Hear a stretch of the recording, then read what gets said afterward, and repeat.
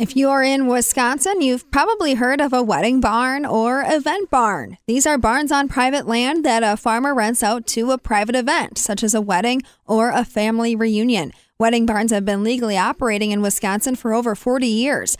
But there's a few bills circulating the state Senate that could change how these farmers operate their event barns. And the Wisconsin Agricultural Tourism Association says it's a problem. I'm Stephanie Huff for the Midwest Farm Report. Certain provisions in the Alcohol Modernization Act would add more stringent rules for agricultural venues. It would require those farmers to have a liquor license or else get a permit that would only allow 6 events a year. Greg Schaff of Country Reflections in Sparta says this would classify private land as a public space and take away his ability to keep his Century Farm economically viable. 1907 is when my great-grandpa came here, so I'm the 4th generation.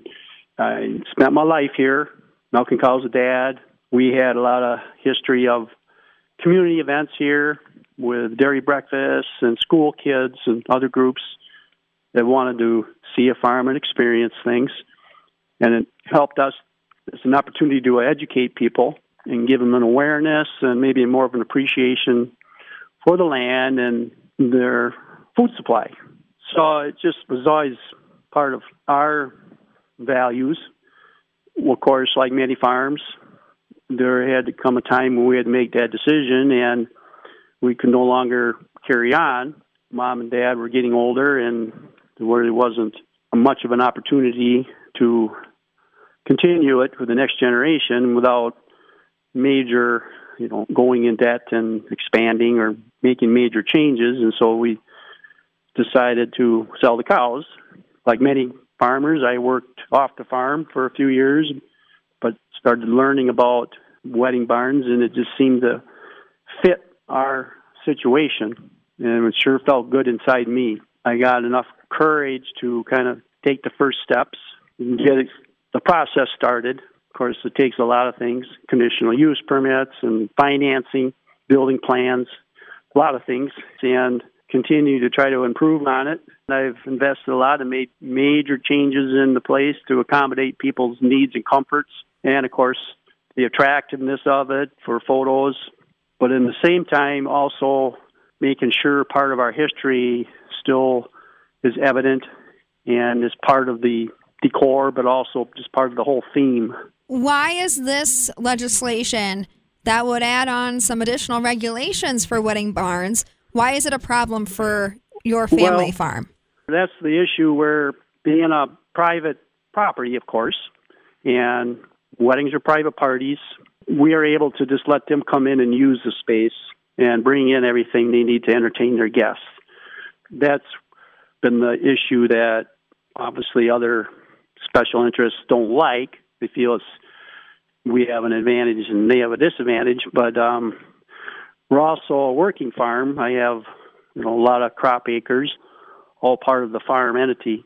So it makes it more difficult if I'd have to, and mostly it's just about the liquor license. Many places wouldn't be able to get one, and so then they'd have to go out of business.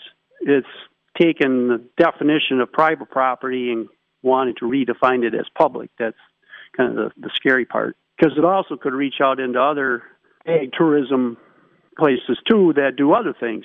We're all familiar with, corn mazes and pumpkin patches or many other things that people do to try to supplement their farm income. So it could reach over into other areas too if they try to redefine what's private versus what's public.